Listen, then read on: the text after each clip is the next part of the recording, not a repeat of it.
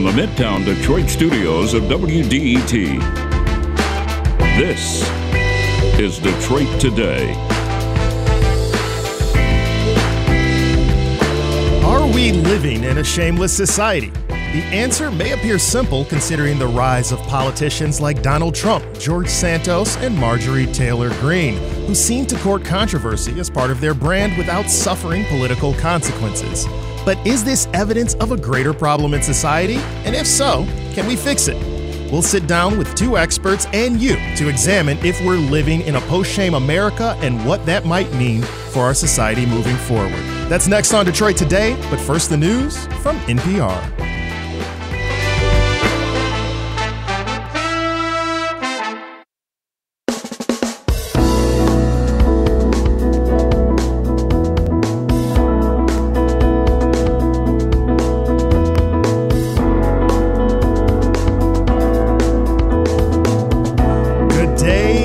Welcome to Detroit Today on 1019 WDET. I'm Nick Austin, filling in for Stephen Henderson.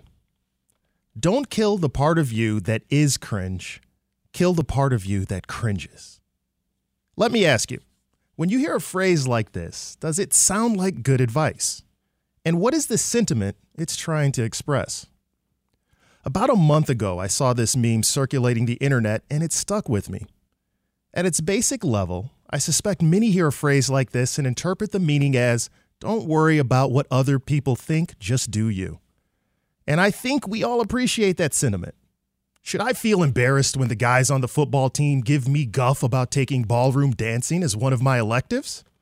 And if I do, does that mean I should drop the class even if my tango is impeccable? Probably not. But recent events and headlines in the news also have me wondering whether there may be something more insidious at play with a phrase like that. Take, for example, the following. After Republican presidential candidate Donald Trump was found liable for sexually abusing and defaming advice columnist E. Jean Carroll in a civil court, his campaign continued without any hint of slowing down.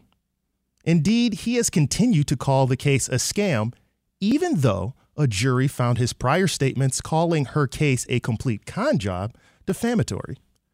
Or look at the case of New York Congressman George Santos, who following his indictment for 13 counts of financial crimes, including defrauding donors and wrongfully claiming unemployment benefits, and despite a myriad of documented falsehoods exposing him as less than trustworthy, he's calling the investigation against him a witch hunt.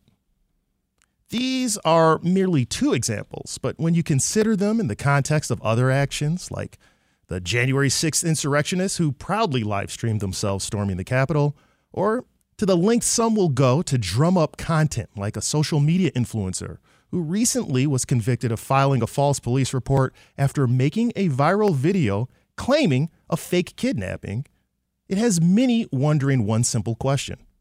Are we living in a shameless society? For you listening now, I suspect the answer to this question seems easy. There was a time as recently as the days of scandals facing politicians like Eliot Spitzer and Anthony Weiner, those types of things would have ended careers. But events like these have me wondering a lot about where shame, where guilt, where cringe even fit into modern America. What is shame? Has its influence changed in modern society? How much effect should shame have on our culture and politics? Is feeling a bit of cringe possibly a good thing? And what would a society without shame, without guilt, without cringe even look like? To help us answer these questions and more, we're joined by two excellent guests. Jennifer Jacquet is an associate professor of environmental studies at New York University. She's also the author of Is Shame Necessary? New Uses for an Old Tool. Professor Jacquet, welcome to Detroit Today. Thanks for having me. We're also joined by Dr. Lara Brown, who is an expert on national elections, candidate strategies, and political scandals. Dr. Brown, welcome to Detroit Today. Thanks for having me. It's great to be here. It's great having you both, and I guess I'll start from the jump with Professor Jacquet, as you did write the book, so to speak, on shame and the necessity of it, though it was almost a decade since that book came out. So let's just start here, Professor. What is shame? How would you define it? So shame can be confusing because it's both an experience and a tool. And so shame as an experience, some people say it's this feeling of social exposure. It's an impression about how you feel, the audience feels about you. And it also says something about your deeper self, which is distinct from embarrassment, which also requires an audience. But I'm more interested as shame as a tool. And again, that involves social exposure, exposing a transgressor to an audience, and how that can work positively for society, as well as, of course, in many cases that you've cited, it less positive ways. Well, then let's unpack that. We're talking about the less positive ways, or we're going to have an example of where shame operates right now in our political system and socially, but you did mention it can be used for positive good. What were some of the positives that you found in terms of shame in writing your book and in your research? Yeah, and something I continue to track. So you open the show with this example of being shamed by football players, right, for taking ballroom dancing. This, to me, is a classic misuse of shame. It says it's shaming you for basically, not having the proper masculinity and partaking in things that actually don't affect the other players on the team whatsoever. Now, imagine they were instead shaming you for getting out of shape and jeopardizing the future of the success of the team. To me, that automatically categorizes in a different bin, and it says, oh, well, this is something that we're all in it together, we're all on the same team, and we are working toward a common goal. And so that use of shame might have a more positive outcome, for the group. So the ways that I think about shame, especially then, is scale that up and don't even involve individuals who then may, feel badly about themselves, go home, weep in the shower. But think about shaming institutions or corporations who are not behaving in accordance with our collective goals and vision for society. And that's, I think, where things get interesting. One group that I really like is shames banks that are most heavily invested in the dirtiest fossil fuels. And they know that banks have a choice of where they put their money.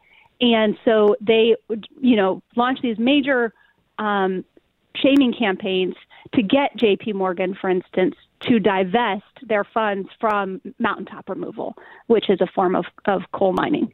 So I get interested in that kind of shame against large companies that are undermining our collective vision for the future.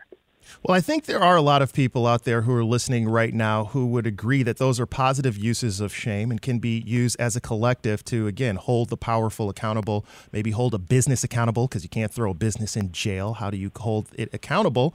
But then also that would be a tool that's used by society generally. And we would wonder, are there effective guardrails behind it? So in terms of what you've seen, shame can run amok. You've mentioned it. Is there a way to curtail it or make sure we're using it properly without using it in the negative fashion, like the example you brought up? Yeah, and you brought up a lot of examples of shamelessness, and I think that's also now powerful in society because people, almost the more you act outside of the social norms, the more attention that you get. And we know that the attention economy is where we are. We're dying for eyeballs. We're dying to be on the stage, especially for these politicians, right? So one of the worries is that shaming is a little bit like antibiotics, that you can overuse it and then deflate its effectiveness. And that is a scenario that we find ourselves in currently. Also, with that repeated shamelessness, you can really undermine those social norms. It may be that future presidents also don't submit to the public that their tax returns, because we have now a precedent for that among an elected president. And so there are all these dangers, both in terms of the guardrails, in terms of how the tool is used, but also the guardrails for the social norms themselves. They may be eroded very, very quickly as a result of these grand acts of shamelessness that are ultimately to get attention and fundamentally, in many cases, to get votes. Yeah, and that brings us to you, Dr. Brown, because this is the question I've really been thinking about, and I think a lot of people have been thinking about. Like an antibiotic, has shame worn off as a proper tool in politics? Where do you see shame fitting in our political structure right now? Well, I agree that shamelessness is a part of the incentive structure at the moment because social media and eyeballs on your account actually help with fundraising. But I approach sort of political scandals from a very different perspective, and I have for over 25 years when I started my research on sort of my dissertation, which was about incumbent scandals in Congress. And the issue is really that a scandal itself is typically a private transgression on behalf of someone in public office that then becomes public. And in that process of something being a private transgression to then being publicly revealed, it is typically understood that that individual's reputation will fall or be hurt. And so through that process, there is an expectation, right? So there is an expectation about what you think an elected official should be or is, and then there is something that they did which surprises you because it doesn't fit with your expectation. And if it's sufficiently problematic enough, you become scandalized over what they did. And that's what creates the outrage around the scandal. Well, there are a lot of problems with that right now because, for one, most of our politicians who are shameless essentially set the expectation so low about their behavior that nothing ever is surprising. So you are never scandalized by, say, what Marjorie Taylor Greene does, or once we all learned about George Santos, what he does, because you've already become inoculated to it.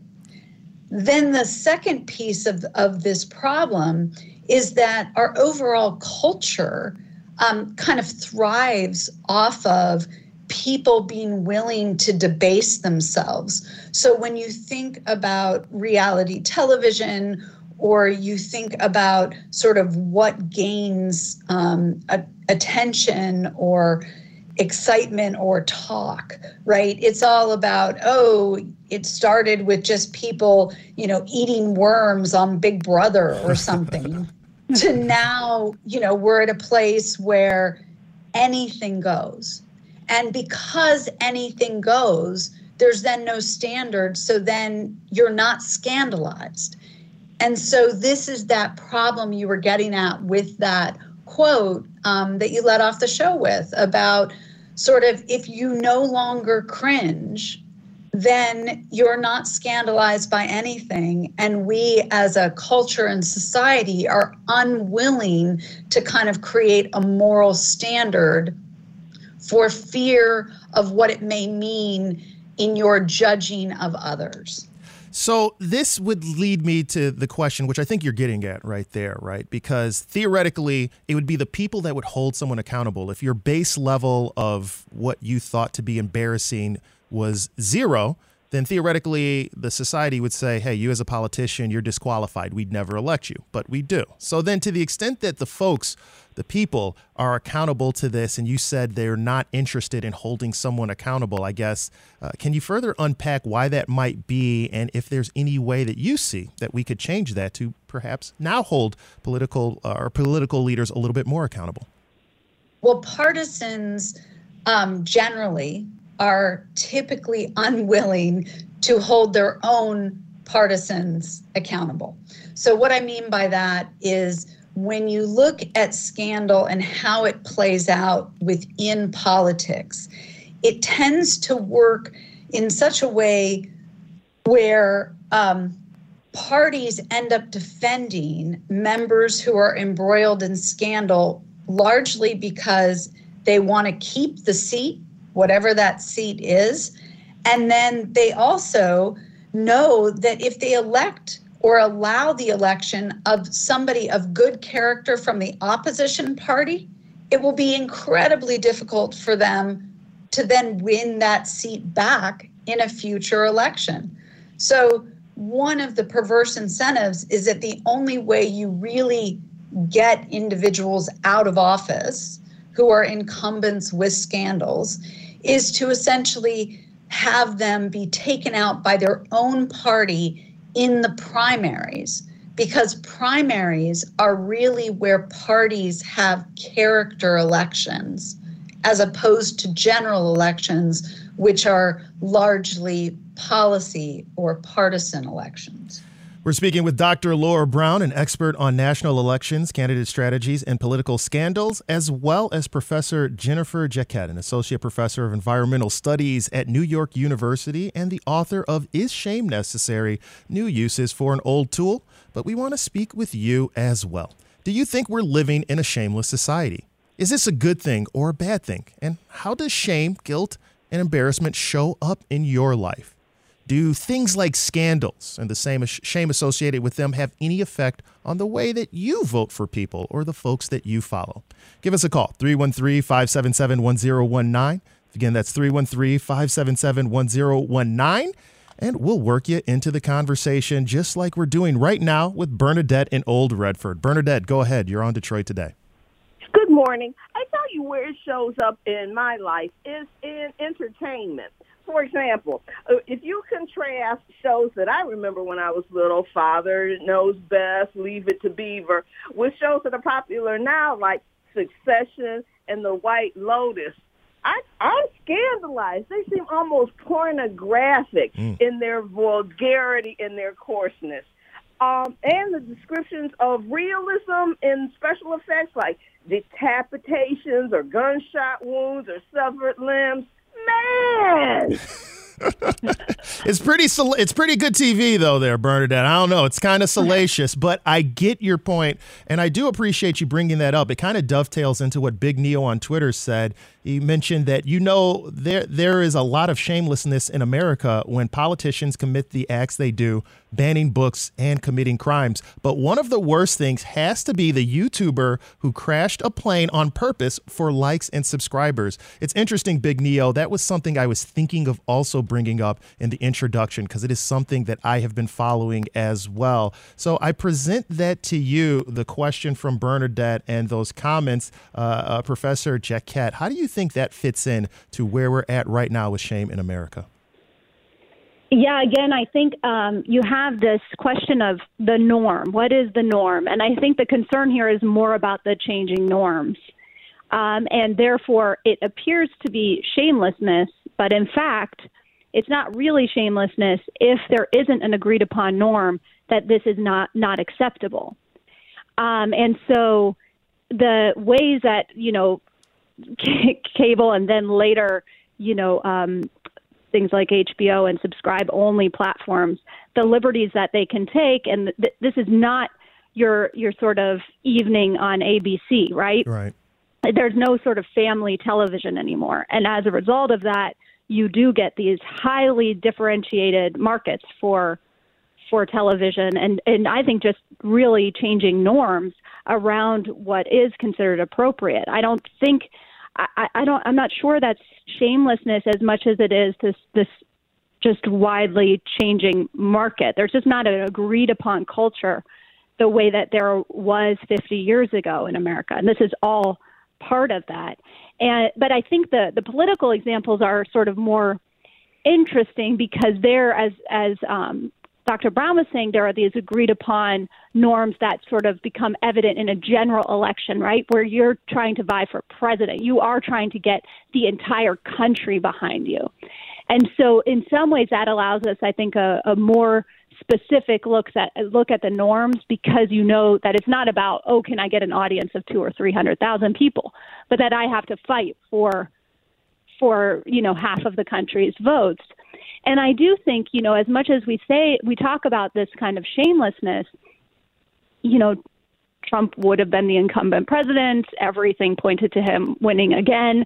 And he didn't win. Yeah. And, there are a variety of reasons for that we could go on and on about. But I think, the shamelessness and the constant vying for attention just became a little bit, annoying to the American public. And so there's a risk of that. I mean, I think he shows that risk as much as anyone. He also, of course, shows the benefits. There's a politician that I write about in my book, Antonis Makis, who became the mayor of Bogota. Before that, he was the university president. And during one of the assemblies, the student body wouldn't sort of be quiet so he could speak, and so he mooned them. Oh. And he's very interesting because he had this obvious act of shamelessness, pretty severe, and he lost his job as president of the university and then won a run for office for the mayor of Bogota, for the city, right? So, and then he uses shame and shamelessness throughout his political career in really interesting ways. He hired hundreds of mimes, for instance, to mock and imitate and shame bad pedestrian and driving behavior around the city, and was very effective in reducing deaths as a result of traffic accidents. And he had all of these really creative uses of shame that I would say, we've used a lot of examples sort of from the right, if you will. But he used a lot of shame and shamelessness from the position of the left, which is, I think, also interesting, as a case study. Yeah. And, I want to get into a little bit of that and how it fits into the political landscape with you, Dr. Brown, when we return here on Detroit Today. But like I said, give us a call as we take a look at whether we're living in a post-shame America. Give us a call, 313-577-1019. And we're going to reach out to you on the phones, hear from you on Twitter, and check back in with Dr. Brown as we continue on Detroit Today in just a moment.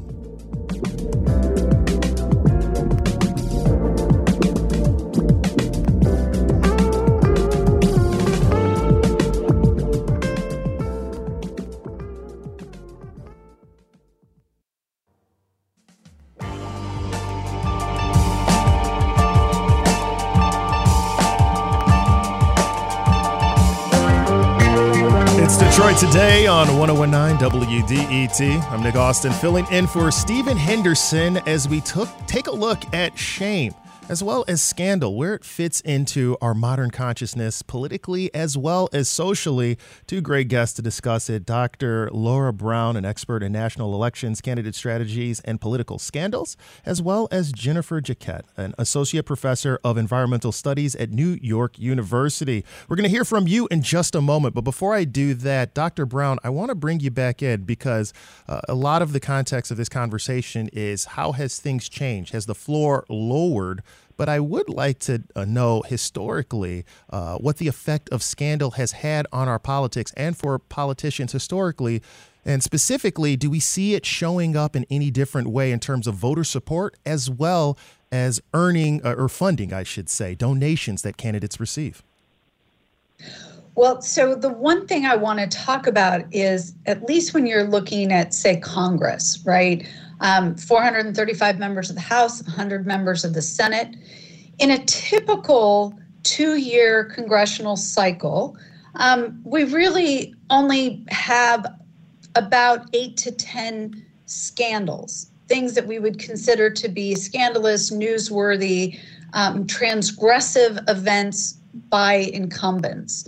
And I think one of the things that is problematic, right, is that so much of the media coverage actually does focus on those sort of 10 people who are doing really bad or off the wall or sometimes even criminal things. And because of that, it also gives people a very distorted view of politics writ large. The vast majority of our politicians are actually in what is a sort of a larger conception of public service. They really did run to represent their constituents. They really are interested in advancing policy aims that will help not just their own partisan sort of supporters, but the country writ large with respect to their views. But there is this problem where, in any organization of around 500 people or more, you're going to have a percentage of people who are doing the wrong thing. And that does get most of the focus. Now, the problem is, what do you do about those people? Well, traditionally, Congress has been very loath to expel members who've done bad things, mostly because what an expulsion means is that you are overruling the votes of the people in the district who put those members there to begin with. So when you think historically, you can go back to scandals like Adam Clayton Powell in the late 60s, where, Powell sort of is eventually, he takes many, many times of actually running and winning, and then he eventually is expelled, and then he eventually wins again. So one of the things that is true is that we have to think about the tension between representation, voting, and sort of national ethics. Because while Professor Jacquet's right that in a presidential election, you're still vying for the whole country, it is also the case that the reason why Republicans voted for Trump wasn't just because they liked Trump or they approved of him. It's because he was the Republicans' nominee in November, and they would always vote for that Republican nominee. He likely lost because independents actually view general elections as their kind of character election. And this is why independents become so important in the process, because they are the ones who say, I don't really care about either party all that much, but what I do care about is the people who are in office.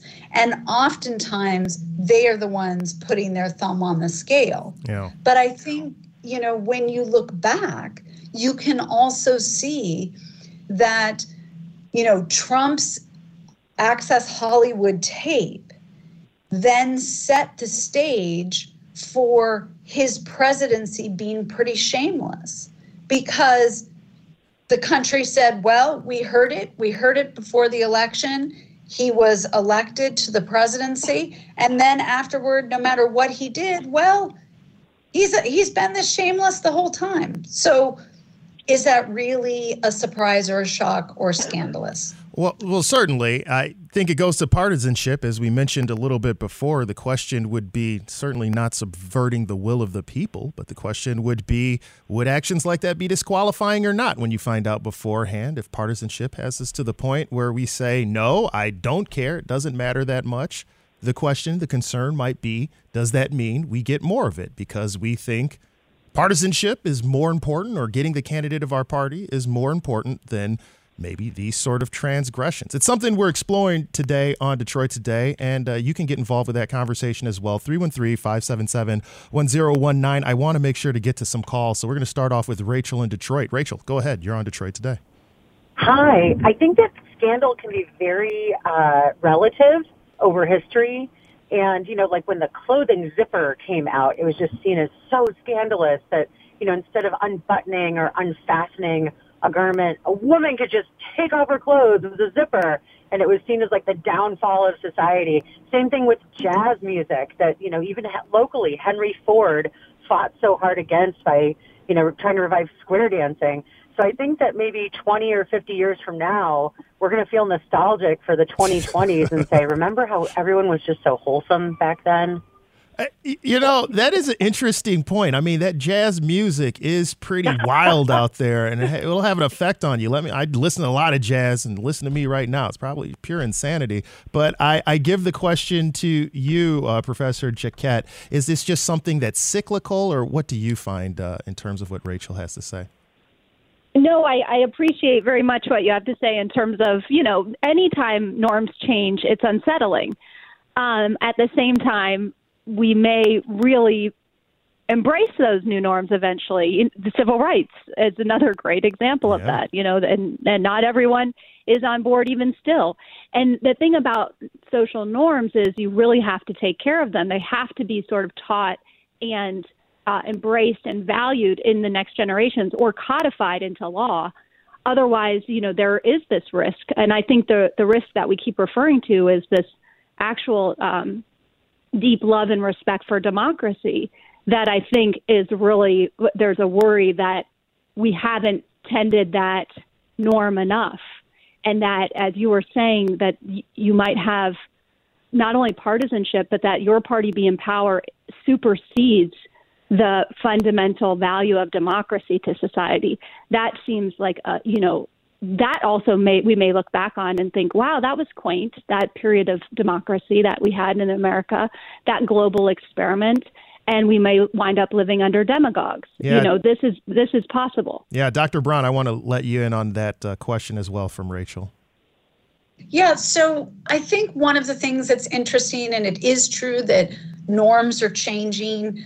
Not only are we a less Christian nation than we've ever been, I mean, there's more secularism. We are also a more inclusive and diverse nation than we've ever been.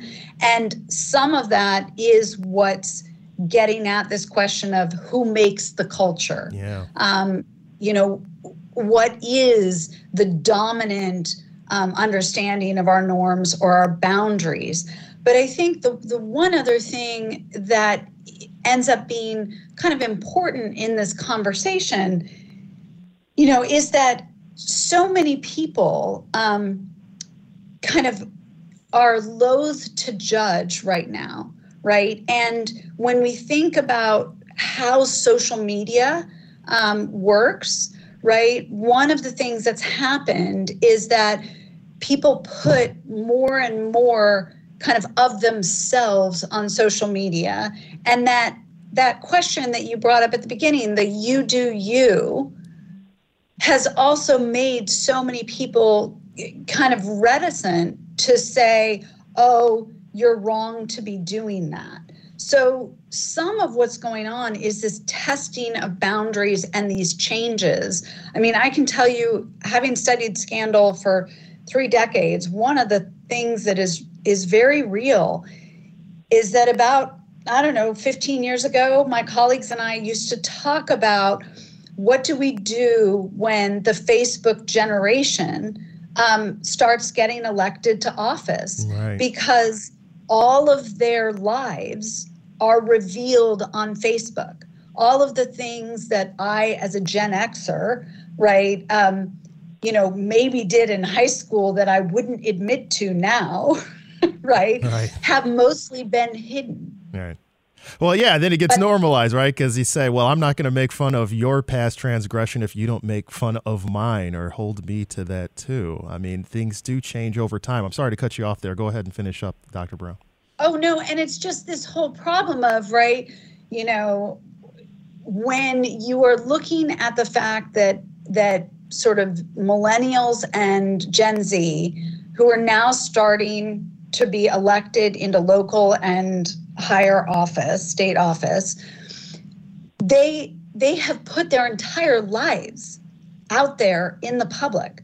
So why is it sort of a scandal if it's been out there their whole lives? Right. In other words, just the amount of transparency we have toward somebody's life and what they did is much more than what we used to have. Yeah. So because the private has become so public, there is also, sort of don't throw stones at glass houses sort of problem. I absolutely. I think that's a great point that you bring up there as you're listening to Detroit Today. Get involved with the conversation. 313-577-1019. Again, 313-577-1019 to let us know, do you think we're living in a shameless society? Whether it's a good thing or a bad thing, and how it shows up in your life. As we move to Melissa in Metro Detroit. Melissa, go ahead. You're on Detroit Today.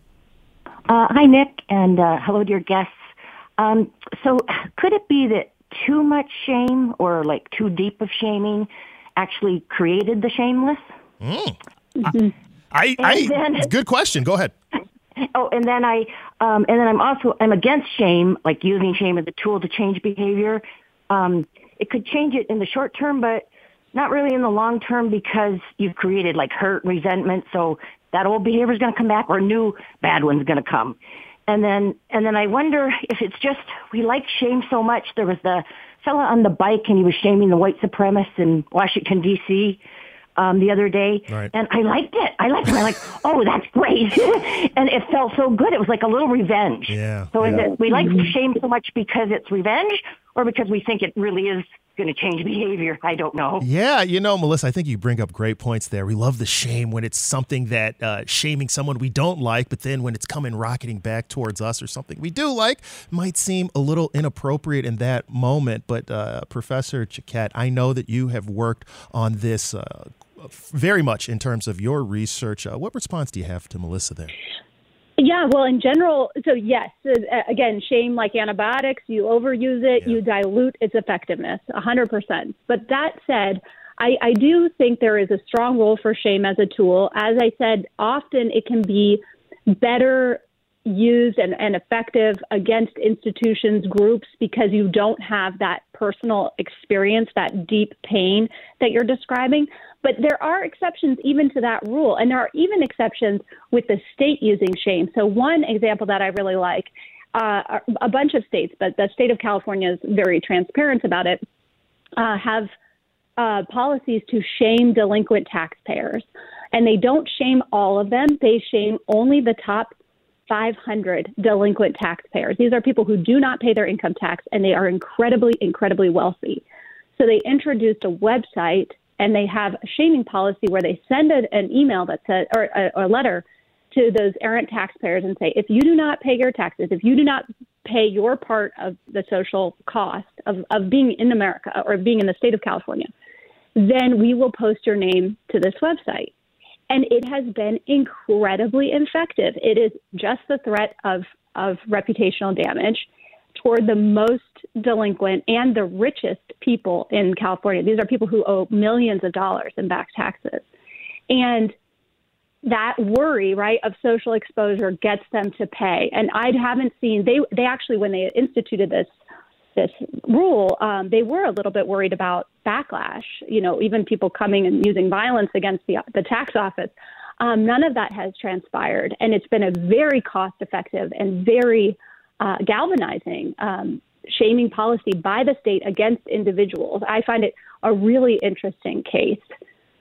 Yeah, well, that's very interesting also to see effective use of it, of course, in terms of these circumstances, a good example there. But when we return, we're going to take a look at what accountability looks like in today's society and how that interacts with shame. As you're listening to Detroit Today on 101.9 WDET, we're speaking with Dr. Lara Brown and Professor Jennifer Jacquet, and we'll speak with you as well when we return in just a moment.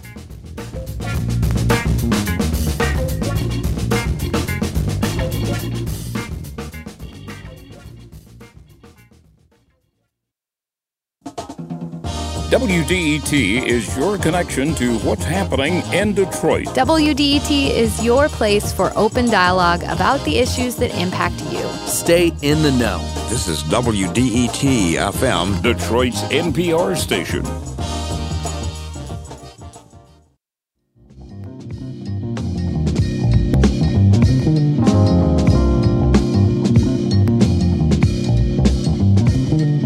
It's Detroit Today on 101.9 WDET. I'm Nick Austin, filling in for Stephen Henderson as we take a look at where shame fits into our politics. Seeing articles out there asking, do we live in a shameless society? Are we living in a post-shame America?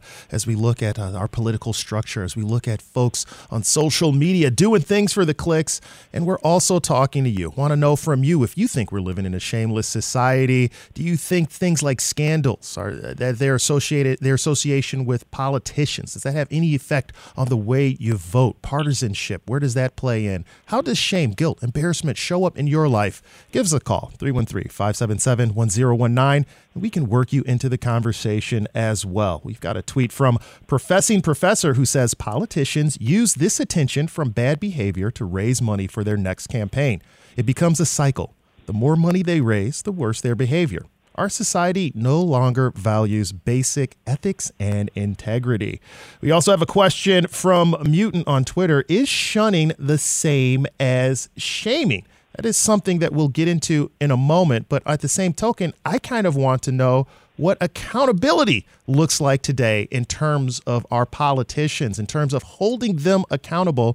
And I leave that question, or I present that question to you, Dr. Brown, as you've been looking again at how scandal affects our politics for such a long period of time. How does accountability look like today? And what does shame have to do with accountability in our modern politics? So I think what's happened is that the legal system has always been the floor for behavior, right? If you break a law, then certainly you shouldn't be permitted to retain or stay in office. But it was only the floor. And it seems as though the law is now the ceiling, because in so many ways, we have decided that anything kind of bad but not criminal is fine. And that is problematic, that there is a relationship around we would rather have someone be authentically awful than be in any way kind of hiding or pretending to be good when they're not. So this gets to your caller's, point about has there been kind of this backlash to shame, like so much shaming created this backlash. And I do think some of that is true. That was part of what we actually saw in kind of the 1970s in terms of pushing back and throwing off so many of the older strictures about what made a good person. And everything became about being authentic. And so we now don't hold people to account if we think they are being authentic, even if that authenticity is awful or cruel or really outside the bounds of what we would consider to be good social behavior. I think there's good insight there, but it's always interesting to me because, sure, I would want you to be authentically good, but if you were fake good, the ultimate result of your behavior would be good anyway. So, maybe it's not coming from the greatest place, but I'll take it. I prefer good actions as opposed to ones that might harm folks. So it seemed like... Go ahead. I was just going to say, this is where so many individuals, and I think this is what Bernadette was getting at when she was talking about television shows, so many individuals were raised with this idea that, if you don't have something nice to say, don't say it at all, right? That there was a certain kind of golden rule, like treat others as you want to be treated, and just kind of don't go out of your way to be bad. But unfortunately, it is the badness or the transgression that does attract attention. And people in today's world would rather have notoriety than anonymity. And that is where we also have kind of lost our sense of boundaries and social norms. Dr. Brown, you said something very interesting earlier. You're saying how the law used to be the floor, but now it's become the ceiling as politicians aren't holding themselves up to a higher standard. Do you have any ideas or insights as to how we can raise that ceiling back up in our modern climate? What would it take? Is this something that you've looked into, and what do you think we need to do to get there?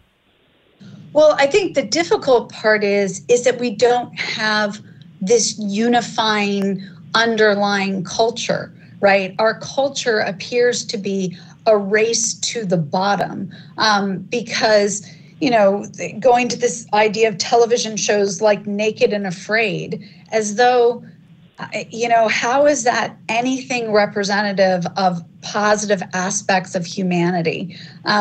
We're really kind of culturally existing in somewhere between, Might Makes Right with Game of Thrones and Lord of the Flies with our Survivor type world. So I think the hard part is we have to start thinking about how do we ask people to be better? And most people are fearful of asking people to kind of raise their standard because it involves some sort of normative morality. And no one wants to agree on what is a normative morality.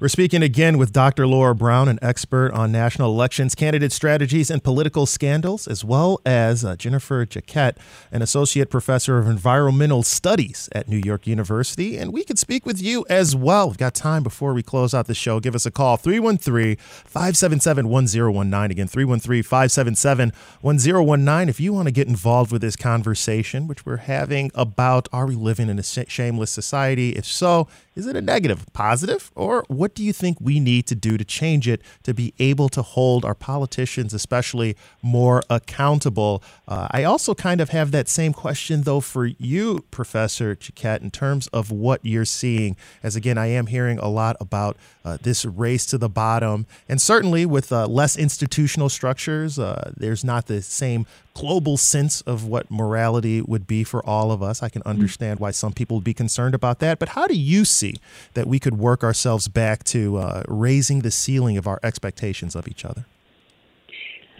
Yeah, so one, I hear this comment on not having kind of a shared normative values, or the you do you, right? Yeah. But here's my simple rule of thumb. You do you, but not at my expense. Right.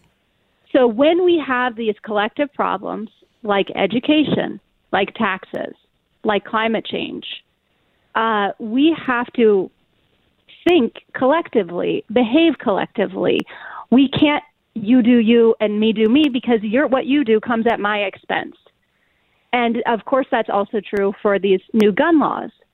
And as a result, I hear what Dr. Brown is saying too about most actually politicians have this view of civil service and they're scandal free.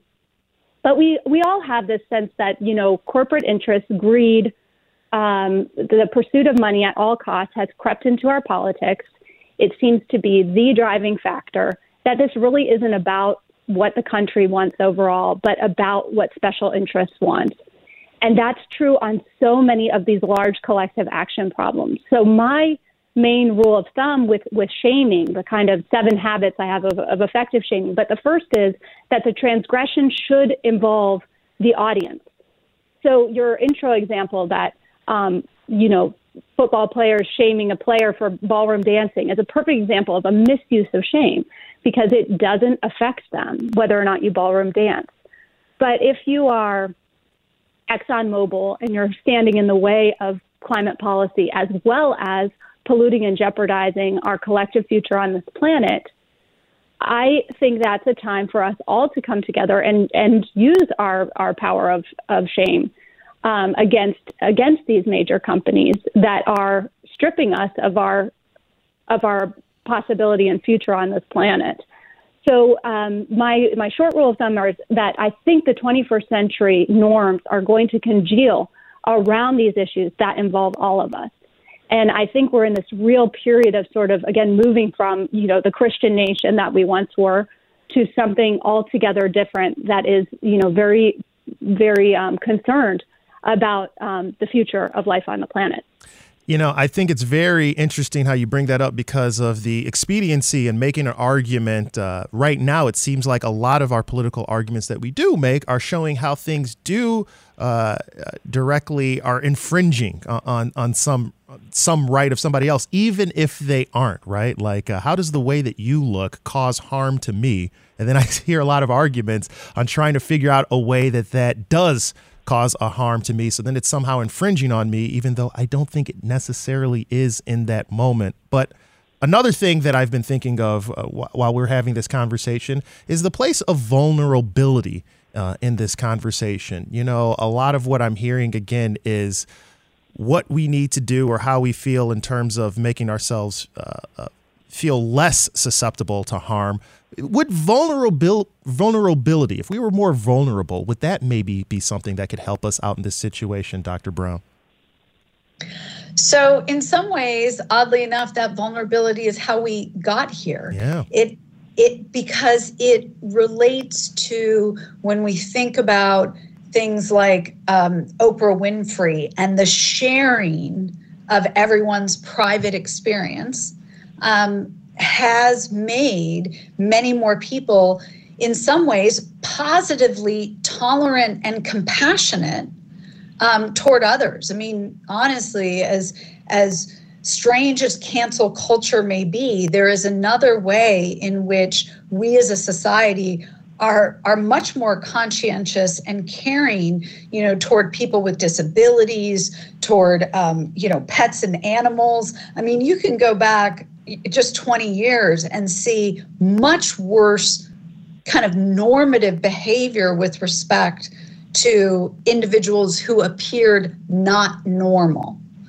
And so on the one hand, this vulnerability has been a very positive thing. We are in some ways becoming a more compassionate society, but we are also at the same time becoming so tolerant that we are allowing or accepting intolerance. And that's where I think what we really need to do is get back to a stronger sense of how one treats others is really important in the judging of an individual. So I would argue that it's not just, you impacting me.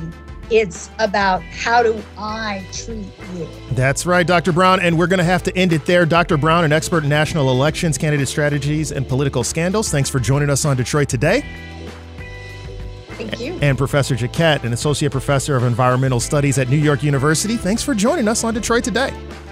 Thanks for having the conversation. You're listening to 101.9 WDET-FM, Detroit's NPR station, your connection to news, music, and conversation. If you enjoyed the show, tell a friend, and we will see you when Stephen returns tomorrow.